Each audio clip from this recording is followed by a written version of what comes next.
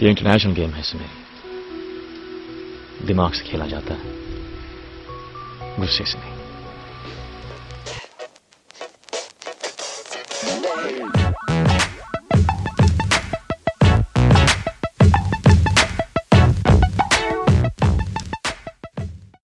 Hello everybody and welcome to episode 61 of Hoop Darshan. Hoop Darshan! Episode number 61, Karan. We're still in those weird bunch of numbers where it's either like some random people from like the Cincinnati Royals that we have never heard about who won the jersey, or the Boston Celtics who won the 1961 finals. So I think we probably don't need to waste much more time on that, especially because it's the Celtics. Shout out to the Boston Celtics, which will, at least for the next several months, will be the winners of our beginning of episode paying respects to moment. That's right. Yeah. All right. So as we record today, it's the 5th of May, which means we are in in peak playoff season. But we'll obviously talk about that a little bit later. There's a few things happening in the Indian basketball circuit, right, Karan? What are these things? Yeah, things have finally started to heat up after a little bit of a dip. In our last episode, there's been a lot more activity in Indian basketball, and it's just fun to see so much. I mean, at the end of the day, our national teams aren't winning any games, so that sucks. But it's good to see continuing grassroots development.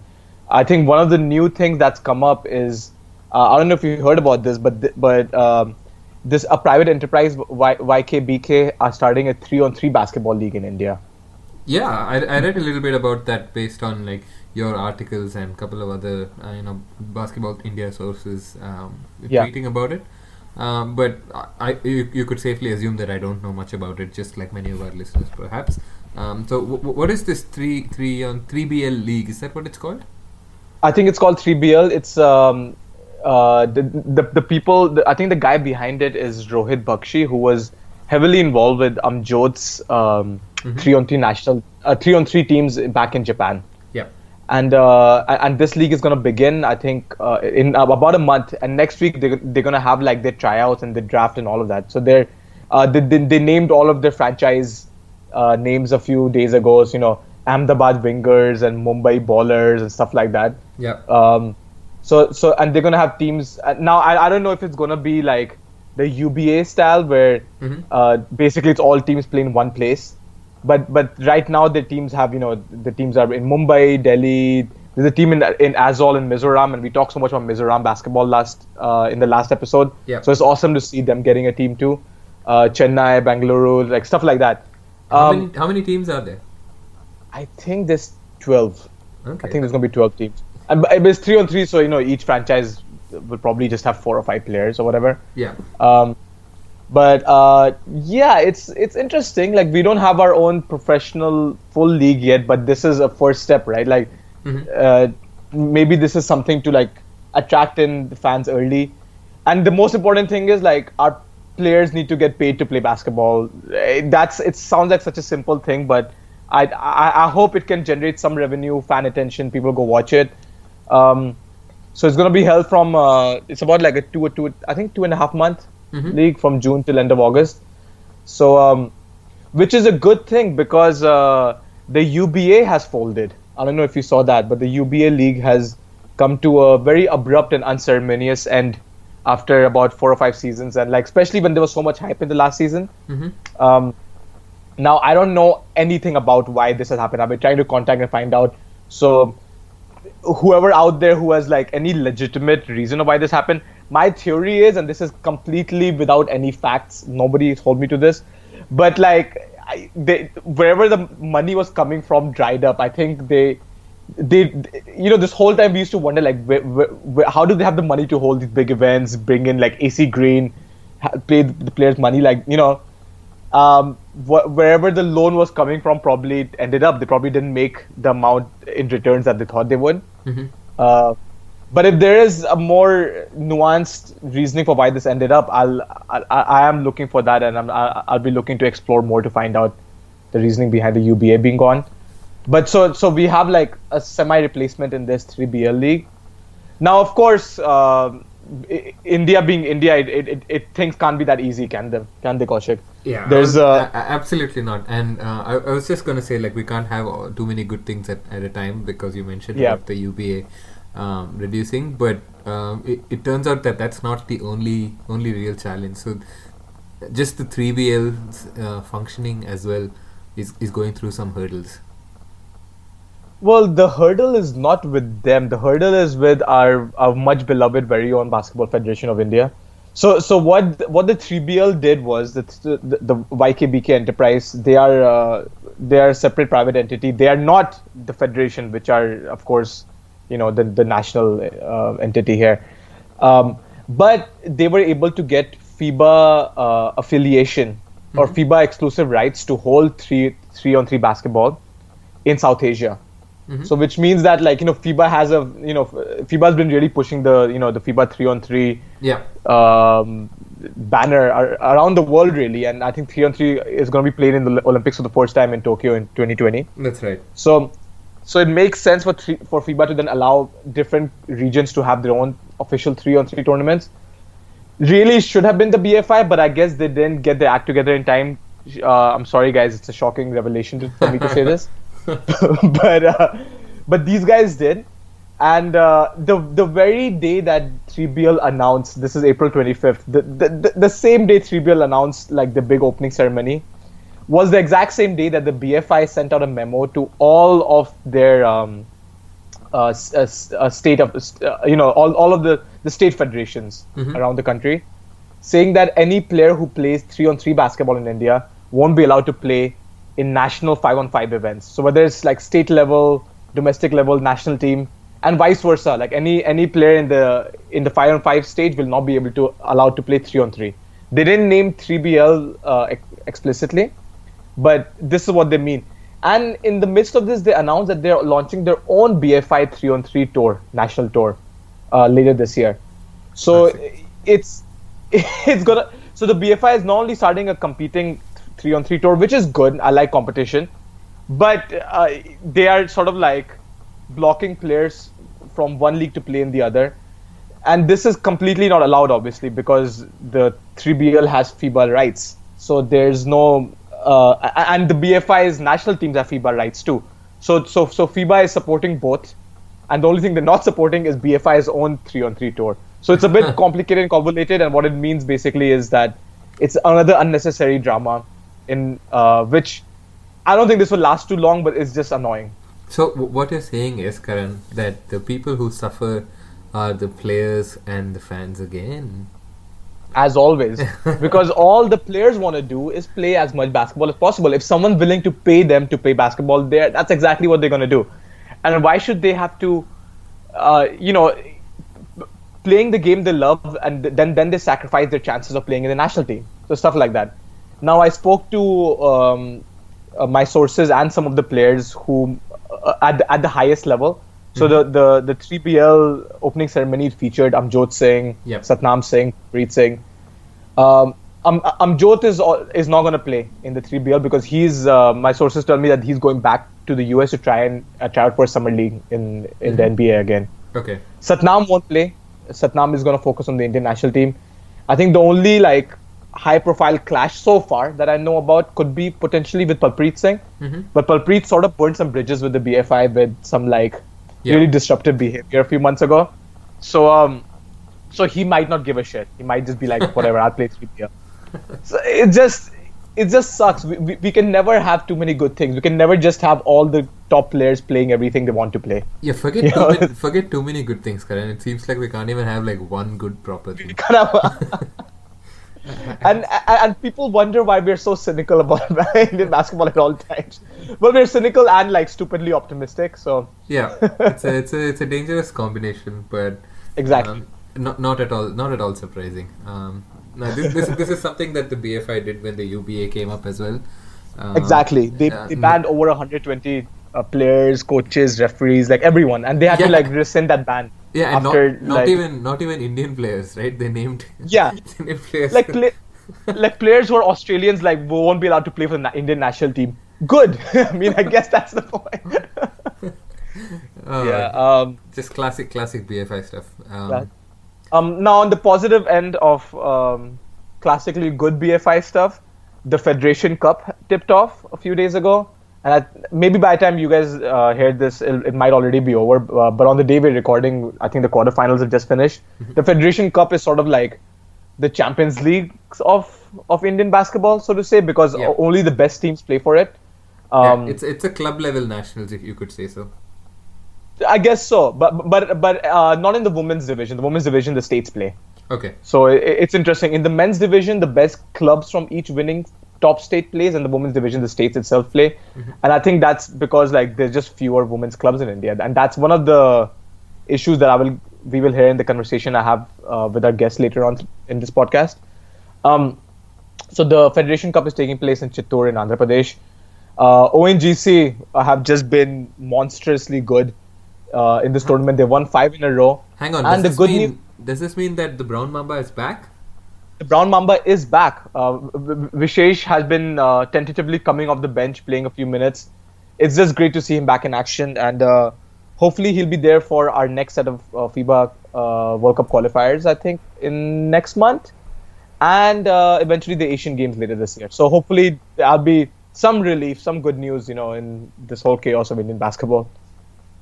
That's great. The Federation Cup is like probably the second biggest tournament that happens in India after the senior nationals. So I'm really glad to hear the news also that Vishesh is back. He of course suffered a knee injury about a year ago this time, I think. 3 months. And he suffered the injury a year ago, and then he sort of tried to be back too early. Yeah. And then had a set. So it's a good thing he took this month layoff. Yeah, absolutely. And if there's anything we've known out of the time that he's missed, is that the Indian team severely needed him. It's not something we didn't know before, but it just got reiterated, I suppose, in the last few months. And if there's anything else we know about him, that he's probably grown younger since then in the last 9 months. He must be 19 now. This is one of the few inside jokes that you only understand if you listen to every minute of Hoop Darshan. That's right. We're obviously talking about Benjamin Briguanchi. So like the last bit of sort of activity that's happening in Indian basketball is that the NBA Academy India in Greater Noida is hosting a bunch of major events. They hosted a bunch of major events this past week. Which included the national finals of the the Reliance Foundation Junior Championship. So what this was that like, you guys might already know the Reliance Foundation Junior NBA events all around the country. Like various cities had their own multiple event, and then each city sent an all-star team of the best players, and these are all school level kids, to Greater Noida for the national finals. And the best girls teams and boys teams from the national finals. So the girls team was the team from Bangalore, the boys team was the team from Delhi. And these teams are going to now represent India at the Junior NBA World Championship. This is for the first time it's happening. The NBA is hosting a World Championship of all junior level players from all around the world. So they'll have, I think, 8 teams from the US and 8 teams from like the rest of the world. Mm-hmm. And this will be in Florida, I think in August, if I'm not mistaken. So this is really cool. I'm really glad that that this tournament is taking place, and we'll have these young players get a chance to go and play in the US and play against other top young players of the age group. And more than anything, it's just great experience, right, for these players to play against like quality opponents from around the world. Oh, absolutely. It's so glad to see that the grassroots efforts that the NBA has put in India and other places around the world is finally starting to come together in like these bigger stage events. I think this is only going to be something that keeps improving in the future. And if the BFI don't manage to do anything at the grassroots levels, at least somebody is doing it. So all positive news so far. Yeah, and then similarly at the academy, they had the finals of the ACG NBA Jump program. Mm-hmm. This is like their talent search program to find out the next crop of players to join the NBA India Academy. So this is some, like basically the best of the best. And they picked 8 players a few days ago. So congrats to all 8 of them. I think they're sort of led by, the oldest of them is Harshvardhan Tomar, who's been playing really well at the youth and junior levels for a while. I think he was our youth team captain at the most recent FIBA Asia event. Youth is under So- 16, right? It was an under 16 event, but because it was held a year late, they allowed players who turned 16 last year to play. So Harshvardhan is actually 17, Okay. but he would have been 16 in the real year of this tournament. You know. Okay. So, And Harsh is the guy who played in Italy some time back. He played for Stella Azzurri, if I'm not mistaken. I think that's the team. Stella Azzurra Academy in Italy. Yeah. So he's pretty experienced. And there's a bunch of other up and coming young players, including a player from Mizoram who got picked. Nice. Pritish Kokate from Pune, who's been playing at who's been rising young star, 16-year-old got picked. So congrats to all of them. In attendance at this event was Laker legend Brook Lopez. He's in India. Laker legend and noted comic book fan. I'm guessing you had a chance to speak to him, and then you slipped like some Indian comic book references in there. Otherwise, I it 100% wouldn't be you. I 100% did. I spoke to I interviewed Brook for a story on Slam I'm doing, which should be up in a few days. Plug. He is a comic book fan. We talked a little bit about we talked about the important stuff like the potential of Indian basketball players and like how the youth play now compared to how he remembers. Like there's some interesting things to talk about. The difference between post players and out perimeter players. He himself is one of the last of like the really good, talented inside post players, but his skills are being underutilized in the NBA now. Yeah. Just the way the league is going, and he's becoming an outside shooter too. He's shooting threes. That's right. Yeah. So he talked a little bit about that. So you should read all of that when it comes out. But some of the more interesting stuff was like he is a noted huge comic book fan. We talked about Infinity Wars, which he made sure to watch before coming to India. He didn't want to like be in this space where he didn't know where Yeah. I mean, I could have helped him find a Saket multiplex to go check it out, but and I told him to maybe read some Indian comic books. Now I grew up on Nagaraj and Super Commando Dhruv, two of my all-time favorites. Specifically Super Commando Dhruv, who was sort of the Indian Robin, and just has the best superhero name of anyone. But I think Nagaraj was the better, easier sell because he shoots snakes like Spider-Man shoots webs. So I hope I've convinced him to check those comic books out at some point. Brook was there at the NBA Academy, and he sort of helped train the players and helped like scout the players to be chosen at the event.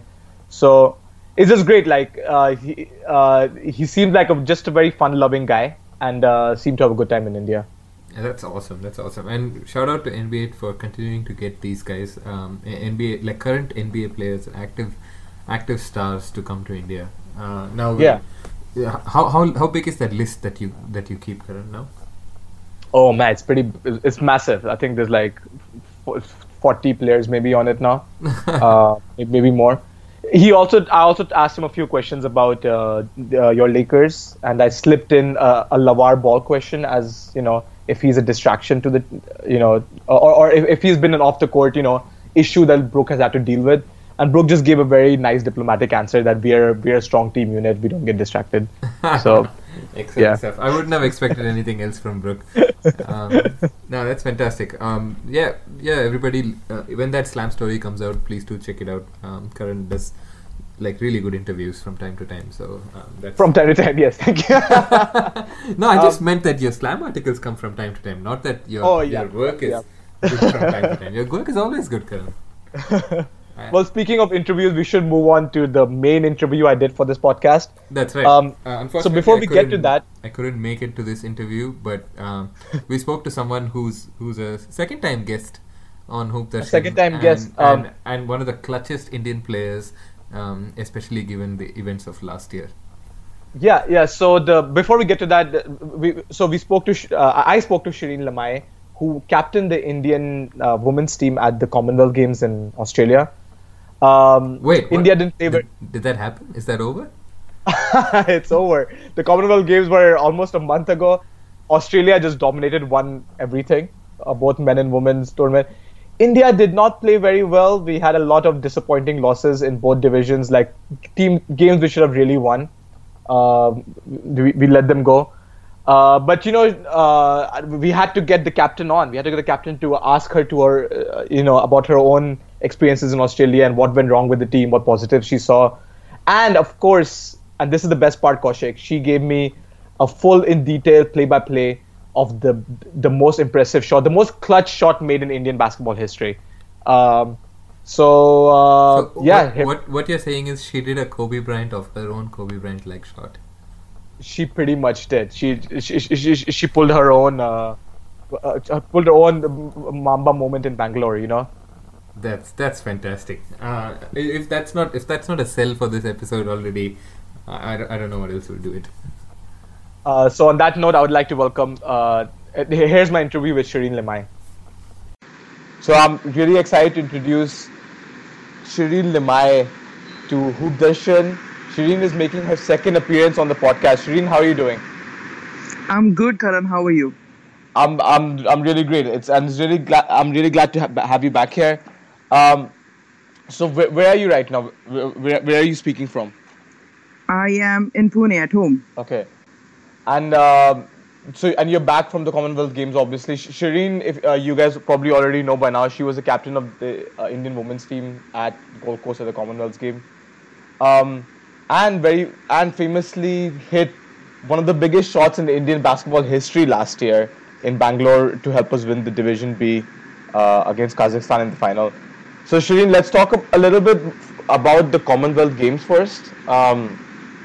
Tell me a bit about your experiences in Australia and about the team's performances. We obviously didn't play very well. We lost all three of our games. We lost to Malaysia and Jamaica and New Zealand. So talk me through it. What was the team's mentality going into this tournament? We actually practiced pretty well for the Commonwealth Games. We had like a 2-month camp in Bangalore, and we were expected to win against Malaysia because we've actually never lost to them before.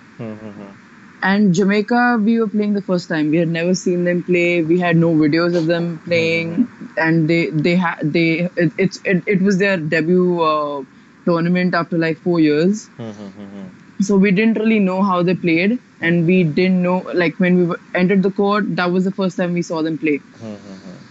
So the first match against Jamaica was pretty hard, but we started pretty well. It was a close game throughout, right? And until the end. Yeah, we lost by only 9 points, I think. It was actually pretty good. They were very strong. They were way stronger than us. So I think we played pretty well, but our strength didn't match, and that's why we lost the game. But our coaches were pretty happy with our game. But the next match against Malaysia, we were expected to win, but I don't know what went wrong. I think our team was tired, or I don't know, we didn't play as a team that match. That was disheartening, and we didn't have to lose that match. And the final game was against New Zealand, which obviously was always going to be difficult. New Zealand finished with the bronze medal, so they are a very strong team. But even from the losses, now you talked about the disheartening loss to Malaysia, and that game also was a very close game until halftime. I think we were only trailing by for 3 quarters. We were only trailing by 4, and then again it happened in the 4th quarter. So I wonder, and this is something that I noticed with the men's team too, that the teams are able to keep it up with their opponents for most of the game, but it's almost just 1 quarter that makes all the difference, whether it's a bad start or whether it's 1 run in the 2nd quarter or in the final quarter when the team feels too tired. So from my perspective, I saw it as just like a concentration lapse for 10 to 12 minutes can cost you the whole game. It definitely can. What did you feel was like? What's your take on why this happened to the women's team? But also I saw it in the men's team too. Why was it that that there was this little lapse that was costing us the entire game basically? I actually don't know because we were pretty focused and we were pretty determined to play those games and win them. But against Malaysia, I really don't know. We started out really bad. Like we were trailing by 6-7 points and we didn't have any points the first 3 minutes or something like that. So the start against Malaysia was really bad and it went throughout the game. It didn't change. Like in the third quarter, we played pretty well. But again, in the fourth quarter, it went down and the team fell apart. I don't know why that happened actually. Yeah, and this was your was this your first time as captain? In the seniors team, yeah, I've been the captain for the under-16 team. And so this was the first time I think the team was going after many years. There was no Gitu and no Anita, so this was really the new generation now. You know, a lot of young players. Yeah, with the young ones. Yeah. But even you guys have been together for some time. You know, this new obviously you've been part of the team for senior team alone for so many years. Yeah. Gina and a lot of like regulars are in this team. So there must have been something to do with your the fact that this was a younger team without the seniors in this. Do you think it was something to do with that too? We actually don't have that much experience. We had a lot of new players this time in the team, like the young ones. So we didn't really have a lot of experience on the bench. Like the starting 5, like Priya, Saraspreet, Gina and me, we are pretty experienced, but the others were not that experienced. So I think that was the difference. What would you say was your experience like? You said this is your first time captaining the senior team, and this was such a big stage. This is the Commonwealth Games. It's such a major tournament, and there's so much other stuff going around. It's not just basketball. There's so much hoopla. So from your personal experience, how did it feel being a captain both on and off the floor? It's actually an honor to be the captain because I think you might not know this, but we went to Australia 2 weeks before the tournament, like before the games. Yeah. Like I think 2.5 weeks before the games. Yeah. And the first 2 weeks we didn't have any officials with us. Yeah. Because the visa shit happened. Yeah. I don't know what happened. Yeah. They didn't get the visas and we were pretty much on our own. The men's team and the women's team, and we didn't have any coaches or physiotherapists or any official staff. So the first 2 weeks when we were in another institution, the Runaway Bay institution, I had to take practice and I had to initiate all the stuff as a captain. So that was really new to me and really, I don't know, exciting. Okay. But I had a very good experience that way. I thought you were going to say it was really annoying because No. Because if I was because for me, like if I was the captain of the sport, then I wouldn't want this other managerial responsibility. But it seems that you were okay with it. Definitely. Yeah, I was okay with it because we didn't really have a choice. Because they were way away, like they were in India and we were back in Australia, so we couldn't do anything about it. And so what did you learn about the team itself? So now I want you to see it from a coach's perspective almost. With these 3 losses, what did you learn that you would want to improve about the team or change about the team for the next major tournament? I feel that we need to do a lot of gym, like a lot of weights. We need to get stronger as a whole, like the whole team. And we need to play with each other a little more than we usually do. Okay. Like we need to have more camps together because when it's off season, we go back home and then we play alone. We don't have each other to play with. So that makes a lot of difference because all the other teams keep practicing over the year, like on and off. And we don't have that. We just practice, we just have a camp before the tournament. We don't really have camps all over the year. So another thing that went down in the Commonwealth Games is that the women's team met Prince Charles. Oh yeah. So how did that happen? Why did only you guys get to meet him and not everybody else? I think he likes us. No, I don't know. I have no idea. But he came there and he was sitting. He watched our whole game, I think, Which game was this? Against New Zealand, the last game. Okay. And he came. We lined up, and then we met each other. He spoke a lot actually to us. Okay. What did he Like he speak about? Does he know He was basketball? actually, yeah, he does. He does. Oh wow. Okay. He actually was pretty happy with our game because it was against New Zealand, and in the second half we played pretty well. So he was really happy with that, and we were really competitive, and we were falling around on the court. So he was like, "Good going." Did he send any message to you or the team? Anything? No, nothing like that. Okay. It was just casual conversation. What was the and you said that you will tell me some more off the court stories from the Commonwealth Games. You were there as a whole team in Gold Coast and a whole contingent actually of the Indian basketball team, all these Indian athletes. You must have had a great experience also at the opening ceremony. So We actually we didn't really have an opening ceremony Okay. because we were back in Cairns where our matches were. Okay. So we didn't really go for the main opening ceremony. Okay. So we didn't really meet a lot of people. Okay. Yeah, but we met Mary Kom and PV Sindhu, Saina Nehwal, and all those big legends. Okay. So it was fun. Are you trying to say that Mary Kom and Saina Nehwal met the big legends of the Indian basketball team? Yeah, the other way around. Yeah. So what is Gold Coast like? It's nice and windy. The beaches are really nice. Okay. Clean water, and it's actually not big. It's not very big. Yeah, less Kaushik told people- me that they had like it's an area built. It's a newly built sort of city. Yeah, apparently. Yeah, on the coast. Yeah, the coastline, so it's nice.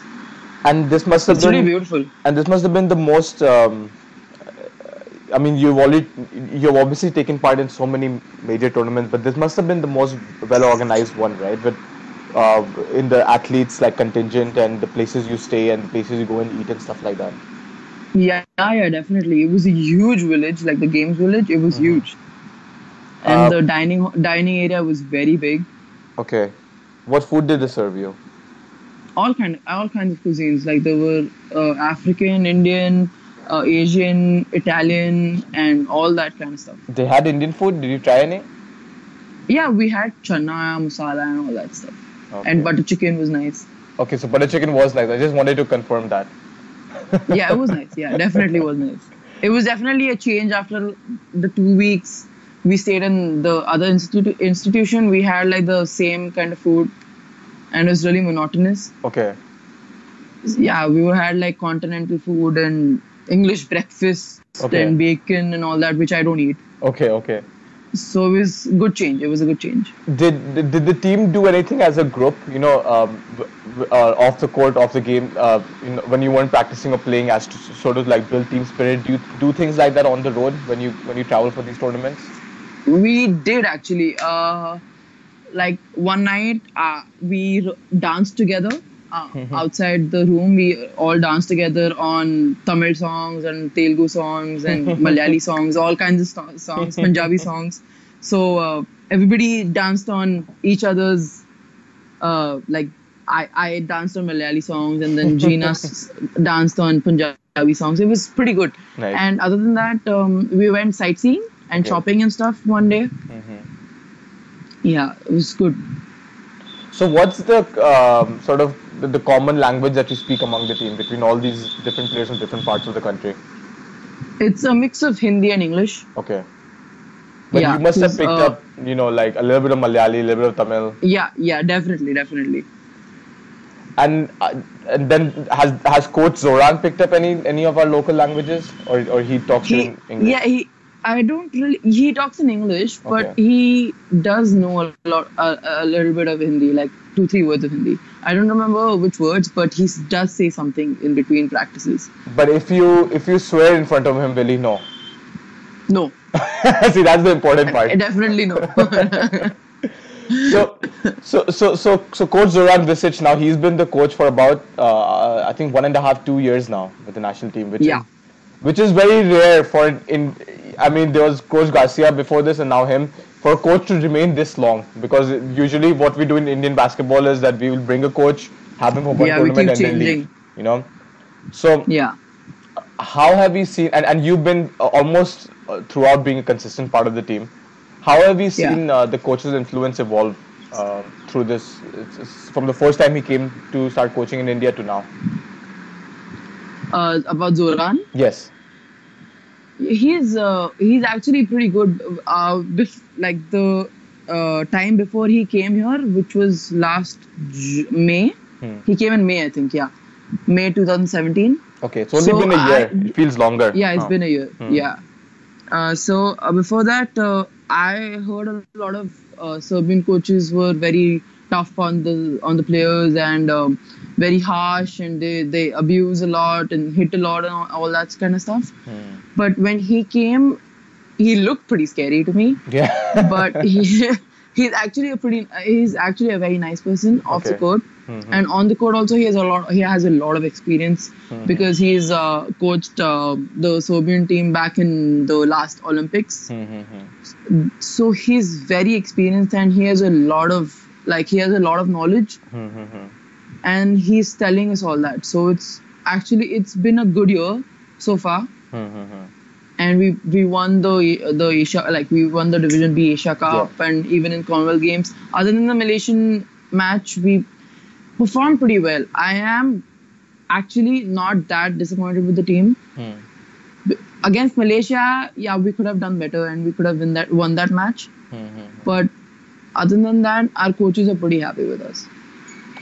So I'm glad you brought up the FIBA Asia Cup. So that was a tournament in Bangalore last year, and we won the lower division. I think we were expected to win it, but the way we won it was very impressive. Except for the final game against Kazakhstan, we dominated every other every other team we played. But I want to talk to you about that final game against Kazakhstan. It was packed. It was a packed stadium. All the fans showed up and they were really loud in Bangalore. And I did not expect that at all. You didn't expect that because I'm sure you were. I mean, it's a sad truth, but we get used to seeing, very few empty stadiums. When we play even at home. So So did that pump you up from the beginning of the game? Actually, the start of the game. No, they actually didn't make us nervous. They actually encouraged us a lot, and I think in the back of our minds we won the game because of the fans. Because they pressurized the Kazakhstan team a lot at the end, and they missed like free shots and stuff, and that helped us a lot. And so we reached that big moment near the end where you had a big shot, and then Oksana, I think her name was Oksana Osipenko, if I'm saying her name right. Osipenko, yeah. She sort of like slid through. I think we're talking about the very last possession where you had a shot to take the lead. Then like there was a defensive breakdown. They got the ball to her. She had a free layup, and she makes it. So now there's 20 seconds left, right? 18, I think. 18 seconds left, and we don't call a timeout, right? No, we don't. So because the previous timeout coach had told us what to do. So what had he told you to do in the previous timeout? So the score was like we were leading by 2 points. Yeah. And they took a timeout. The coach told us if they convert the shot, just come back and try to convert a shot. Like do horns or do a move which you can convert like the shot in. And he was like, try to convert, or like we can go into overtime. So he just whatever, like in the last 3 minutes, we pretty much did the same move. Okay, which was? Like we did horns. Okay. So we did pretty much the same move, and like once Gina shot, and sometimes I went inside and shot. Okay. So we did the same move, like two posts on top, and the ball man takes a screen from the right and goes inside and shoots. Okay. So he just told us to do the same move. But the horn play is a play that gets you a closer inside shot, right? Yeah, yeah.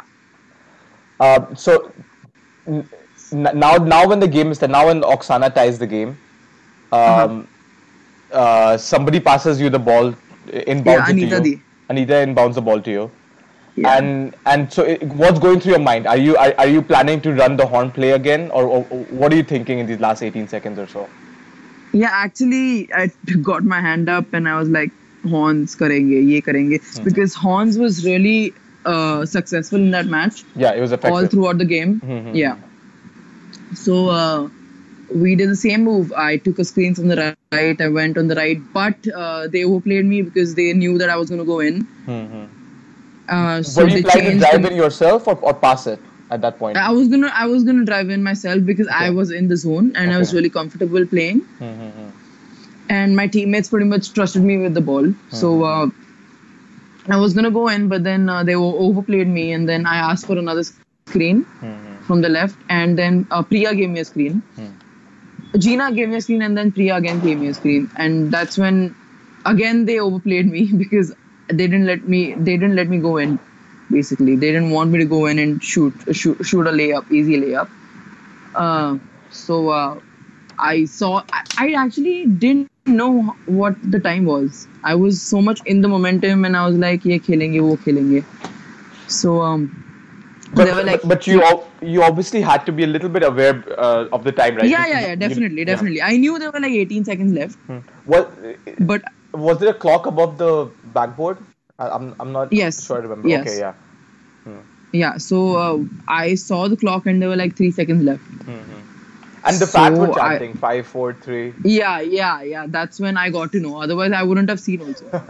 Because I was like, she just gave me a screen and then they were overplaying me. So I was thinking what to do. So there were like 3 seconds left, 2 seconds left. And then that's when I shot that long jumper. And when it went in, I was Did it feel good when you let it go? Did you feel that it was a good shot? Honestly, no. Yeah. Because I just shot it. Like I had to shoot it. I didn't have a choice. Yeah. So yeah, but then my flick was right, but I didn't know if it's gonna go. But when it went in, I was over the moon. I was over the top. I was on like the ninth cloud. I don't know where I was. It was unbelievable. Have you ever hit like a big game winner like that at the buzzer? No, at not any on the level. international level. It was so good. And the game was over the moment it happened because the buzzer went off. It was like 0.8 seconds left when they got the outside. Okay, so they did get the ball back. Yeah. And immediately, the crowd went wild. Like the video, obviously has gone viral since. And your teammates all stormed over you. Like, how was that feeling? I couldn't breathe. I was breathless. I was so, I don't know. I was happy and I don't know.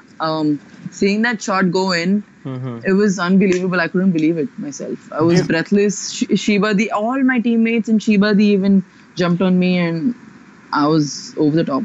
Do you watch the video? Like it must really send chills down your spine. I do that right now too. I keep watching it, and I just feel that I want to go back to that moment. How did you guys celebrate as a team when that happened? I actually don't know. We didn't after the game. We had to leave. We had to fly back home. So we didn't do much. So Shireen, just want to change gears a little bit. So we're talking to you from Pune now, and you're obviously a product of Pune basketball, and really know the local scene pretty well. What would you tell me about basketball culture in Pune, and what's so different or special about Pune basketball players? We've had a lot of Chhatrapati awardees. Do you know what that is? Yeah. The Maharashtra State awardees. We have better players than most of the parts of Maharashtra. Okay. I can't really explain the culture to you, but Pune is supposed to be called the sports city of Maharashtra. Okay. Yeah, would- like in a lot of sports, Pune is at the top. So would you say it's more structured? Like you have more opportunities for school kids to play whatever sport they want? Are there more Yeah, leagues for we do. school? Yeah. So, and I mean, I know your story a little bit. You got into basketball because of your parents, right? Because of your mom. Yes. But you get in. But what sort of pushes you over? You obviously had a choice to do many different sports, but you stuck with basketball. So, what was the big moment that made you think that okay, this is the sport. This is what I'm gonna focus on more than anything else? The time I started basketball, in the next 2-3 years, I was really successful in it. Like I played under 13 states when I was 9 years old. Okay. Like most girls don't like they start out very late.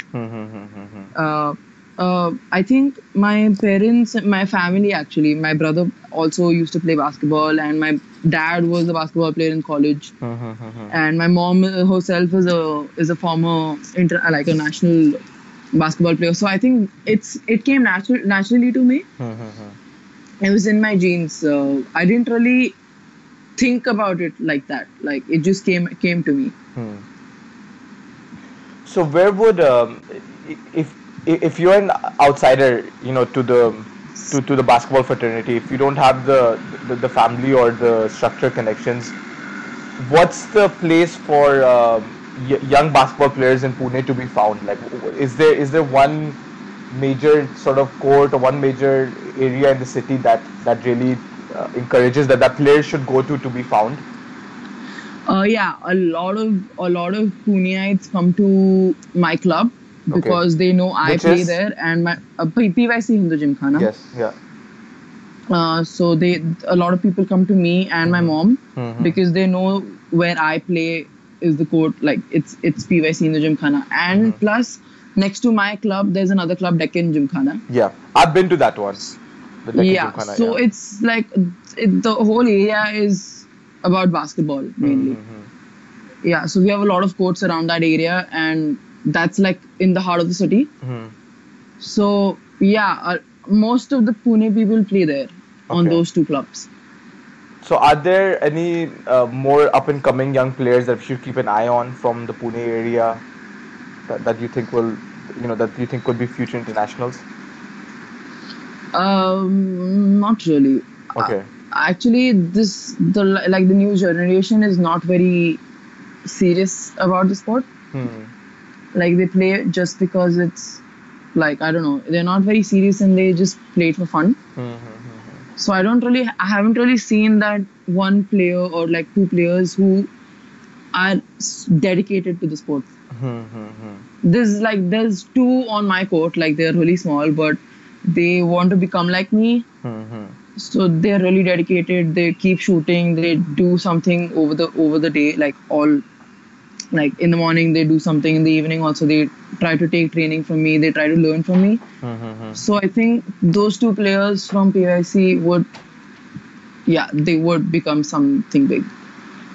But speaking of sort of the future potential players, we are going to need more Indian players to take it seriously because there are major events happening. In the more immediate future for you, there's the Asian Games this year, right? Yeah. And there's going to be a lot more, international tournaments over the next few years. So why don't you first tell me about the Asian Games, and then we talk about like the later future. What is your expectation for the Asian Games? So we have our camp starting soon for Asian Games, and before that, in July first week, I think we have the William Jones Cup, which is in Taipei, Chinese Taipei. Yeah. So we have pretty much two and a half months to prepare for Asian Games, and we have the test also. Like Chinese Taipei should be a test for the team, so it should help. But in Asian Games, I think we should be playing against Kazakhstan pretty well. Like we should win against that team for sure. Like that should be our aim, but we should also try to win against Korea, because I think Chinese Taipei has gone past us. It used to be our goal to win like 2-3 years back, but I think Chinese Taipei is better than Korea. So keep like decreasing the, like, we should narrow down the scores between Korea and us, and possibly potentially try to win that match. So what do we need to do to keep up with teams like Korea? They're obviously, they're really fast and they shoot really well.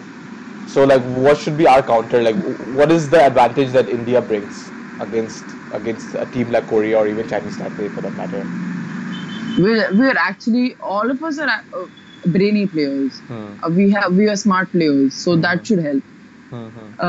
Also, we have a good inside game, and we have good shooters as well. So we should try to combine those two together and possibly play a good game against them. And Shireen, looking and possibly like slow down the game, because they're really fast. So we should slow down the game and like put that together. Are there any other major players who are missing in the Commonwealth game that you think could make a difference if they make a comeback to the national team, or do you think that this was that the team that we're putting out is basically the best we have? I feel honestly that the team we had in Commonwealth Games is the best we have right now. Because if you talk about Anita Deep, she's getting older. Yeah, she's moving into coaching herself.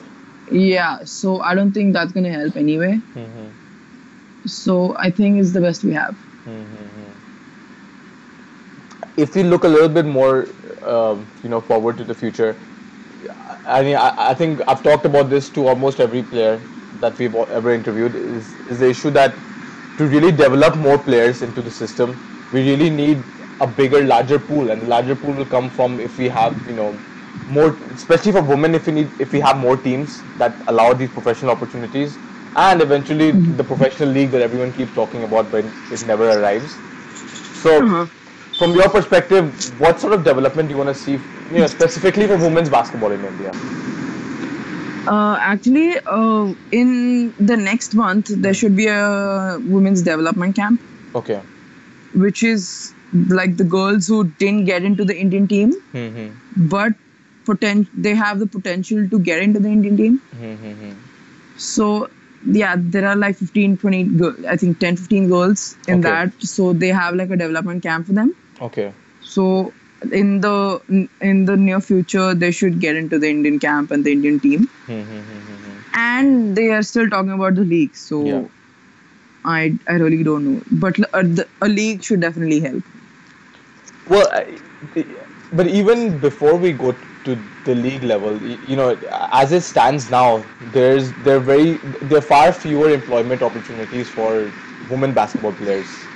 There's not as many different clubs who will, the men have ONGC and IOB and Punjab Police and almost so many more options, whereas the women's team have... Yeah, true. Just railways. Just railways and,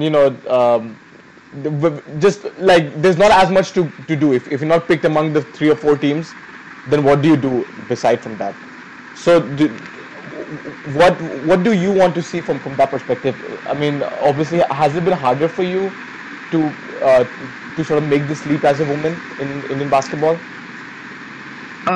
It has definitely been hard because I personally don't want to get into railways. Because it's away from home and plus it's just playing basketball, whereas I want to study. I just finished my graduation, so I want to do something other. Oh, thank you. So I want to do masters as well. But for me, I think it's been easier than most of them because my mom's a coach and I have my court for myself, and I coach kids there. So for me, it's been good till now, but there should definitely be more companies which would hire women teams and make I don't know, income tax or ONGC was supposed to take women's basketball team as well, so I don't know. There's just railways. Yeah. Yeah, so it's pretty bad for the women's basketball. So I mean, and we always end on the same sort of note on that. When will they start that league? It's been it's been in the pipeline it's been for almost 4 years. a lot longer, since when I was working at the BFI, was 8 or 9 years ago. They were talking. Yeah. About it. So there hasn't really been much progress there. But like from your end, have you heard anything about it? Have you heard any sort of like in the horizon, if there's any future professional opportunities coming for you, whether it's in India or abroad even? About abroad, I really don't know. Okay. Because there's nothing abroad. But about the league, I heard something last month that it's gonna start anytime this year. Okay. I think probably after Asian Games. Okay. But I really don't know, because they just keep saying and there's no progress on that. Yeah, I've been hearing anytime this year for 10 years also. So let's hope this year is the year finally. Yeah, I hope so too. Shireen, thank you very much for joining me on Hoop Darshan. Thanks for giving me your time. Good luck with the next tournament. So now you're going for camp next? June, sometime in June. And where is it going to be? Bangalore. Okay, perfect. Good luck with that, and I wish the best to the Indian team, and hopefully we are able to pick up some wins. Thank you so much, Karan. It was nice to be back. Thank you, Shireen. Bye-bye. Bye-bye. And I want to thank Shireen for joining us on Hoop Darshan. Just once again, she's just such an insightful person to learn from, and like she comes from a family of athletes and a family of basketball minds, and you can really see that when you talk to her. But she's just she seems to be truly passionate about the game. So yeah, it was a fun conversation. Kaushik, before we end this episode, we talked briefly about this earlier on, about this being in the middle of the height of the NBA playoffs, or maybe not the height, but just in the thick of it. You know, we're in the swamp right now of the NBA playoffs. Yep. The second round is going on, and each team has played about 2 or 3 games so far. Mm-hmm. So, what are your reactions midway through the second round so far, and who do you predict will be the conference finalist? I think before we get to like predicting conference finalists, I think I want to shout out a couple of teams that I've really enjoyed watching and also been pleasantly surprised by. The first one is the Pelicans, right? Did you see that coming? 4-0 sweep against the Blazers. The sweep itself is surprising, but Pelicans beating the Blazers was not that surprising to me, because I agree. Even though it was 3-6, they were only separated by 1 game. Yeah. So it's not like the Blazers were that much better than New Orleans. And New Orleans had the best pure talent. Anthony Davis is like the best player in that series. He's one of the 3 best players in the NBA. So, and in the playoffs, we always like, very often, not all the time, but very often it kind of comes down to the best player in the series. Mm-hmm. I mean, now that's obviously not happening with the Boston Celtics series. We'll get to that. But so I'm not that surprised that they won. But yeah, the sweep, it was super impressive. Of course, Rondo has been on fire. I love the resurgent Rondo, playoff Rondo, milkshake so Rondo. It's so good. Milkshake Rondo is the best Rondo. And he had 21 assists last night. Yeah, mind-blowing. Like 5 points and 21 assists or something like that. It's the most assists anyone's ever had in a playoff game since Rajon Rondo 8 or 9 years ago. Since he himself was a Celtic.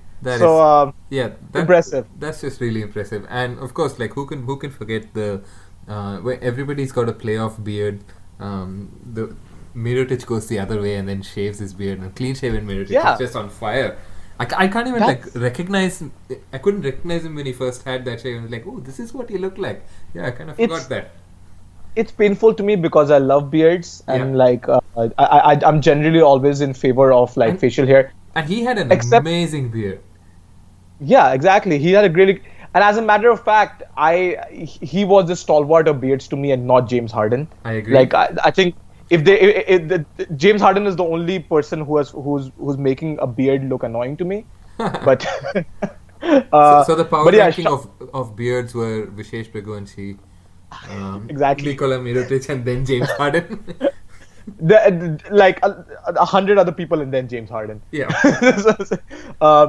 Ricky Rubio has a pretty good playoff beard.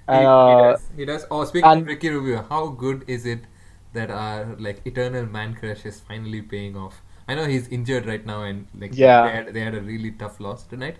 But just that series against OKC, and that's the other. I wouldn't say surprising, but like really good, impressive performance that I found myself really enjoying. Utah just defeating OKC and delivering Paul George to the Lakers. Oops, sorry.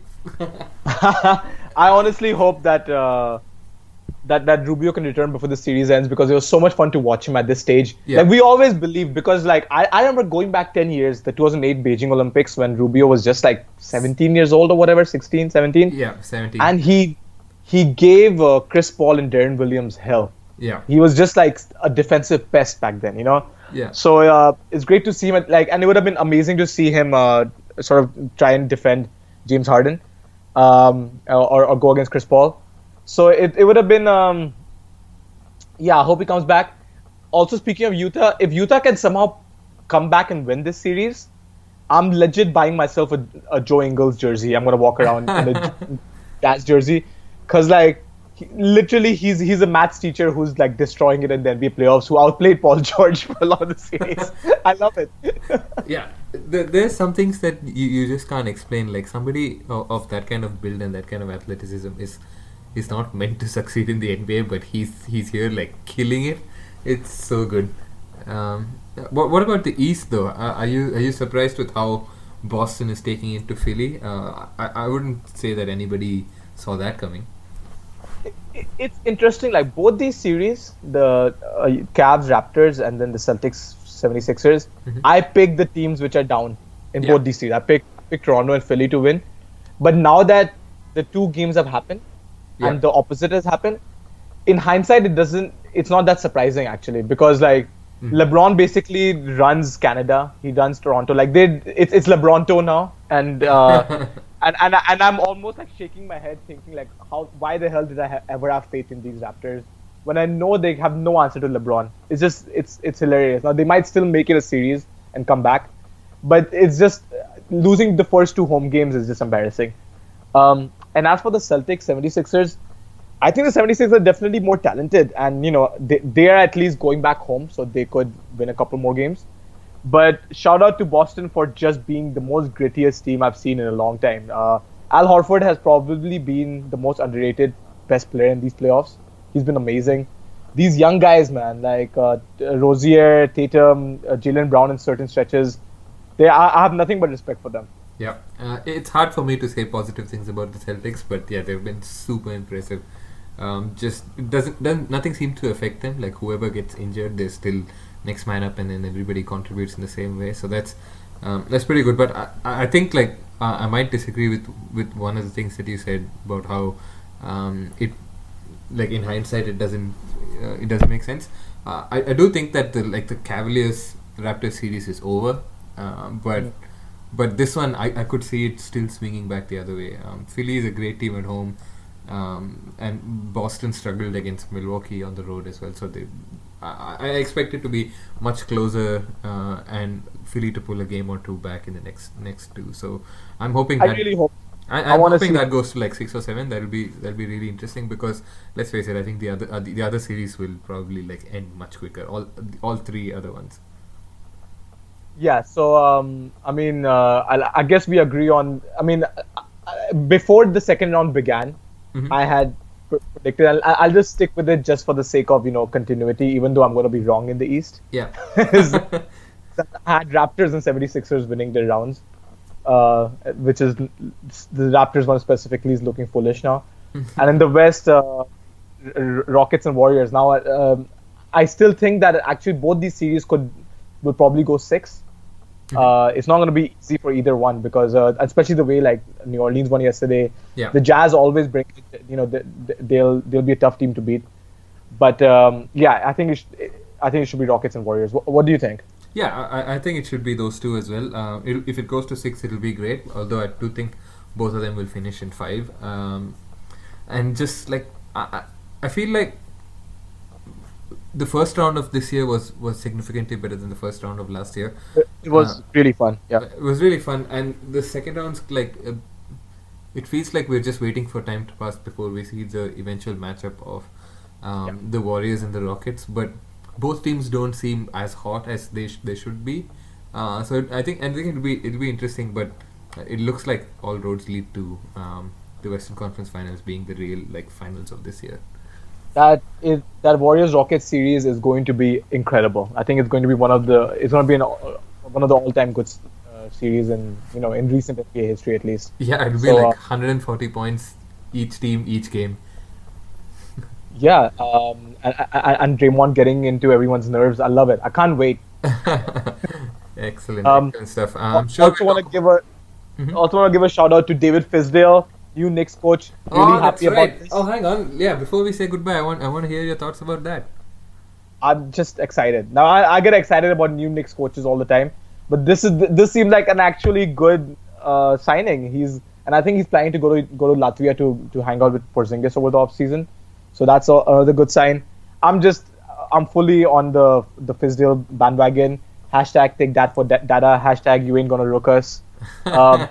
Yeah, bring it on. He's just a genius basketball mind, and a lot of like players really respect him. So I think this is the first time in a long time I'm feeling extra optimistic doing a Knicks offseason. We have a draft pick around the 8th or 9th range, so it's a deep draft. So yeah. It should be fun. That's awesome. Yeah, I feel like you guys have done a really good job picking him. Like it could have been some of the names that I heard thrown in there, like Mike Woodson and some of these other like just washed up people. The same cycle of coaches.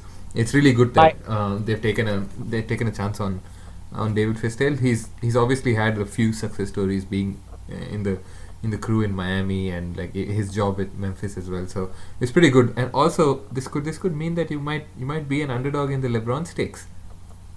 I 100% don't buy that. There's a 0% chance that LeBron will want to come to like New York of all places. I think like it seems like the Lakers are to me it just makes the most sense right now. I think his family is all in LA. They spend all his time when he's not in Cleveland, he's in LA. And I think he just wants to like hang out there, like hang out with his family and play with these young players. Now let's see what they do with the LeVar Ball situation. but I just see him being a Laker next year. I don't see any other conceivable outcome to his free agency. That we'll have to see. Before we finish, on the topic of shoutouts, Karan, I also want to give you a shout out for you for finishing your thesis. Oh yeah, I did that. Yeah, that's that in another life. I thought you were giving me a shout out because I hung out at the Staples Center last week in a Knicks t-shirt. Oh, shout out to you for that as well. shout outs all along. You get a shout out. Get a shout out. Thank you. Excellent stuff. That brings to an end an eventful episode 61 of Hoop Darshan. As always, if you want to reach out to us, Karan is at Hoopistani and at Karan Madhok1 on Twitter. I'm at _Kaushik7. The podcast is at Hoop Darshan. We're available on a bunch of different platforms like iTunes, Podbean, SoundCloud, and a host of other places. We are like Brook Lopez's favorite comic book heroes. We're everywhere. Exactly.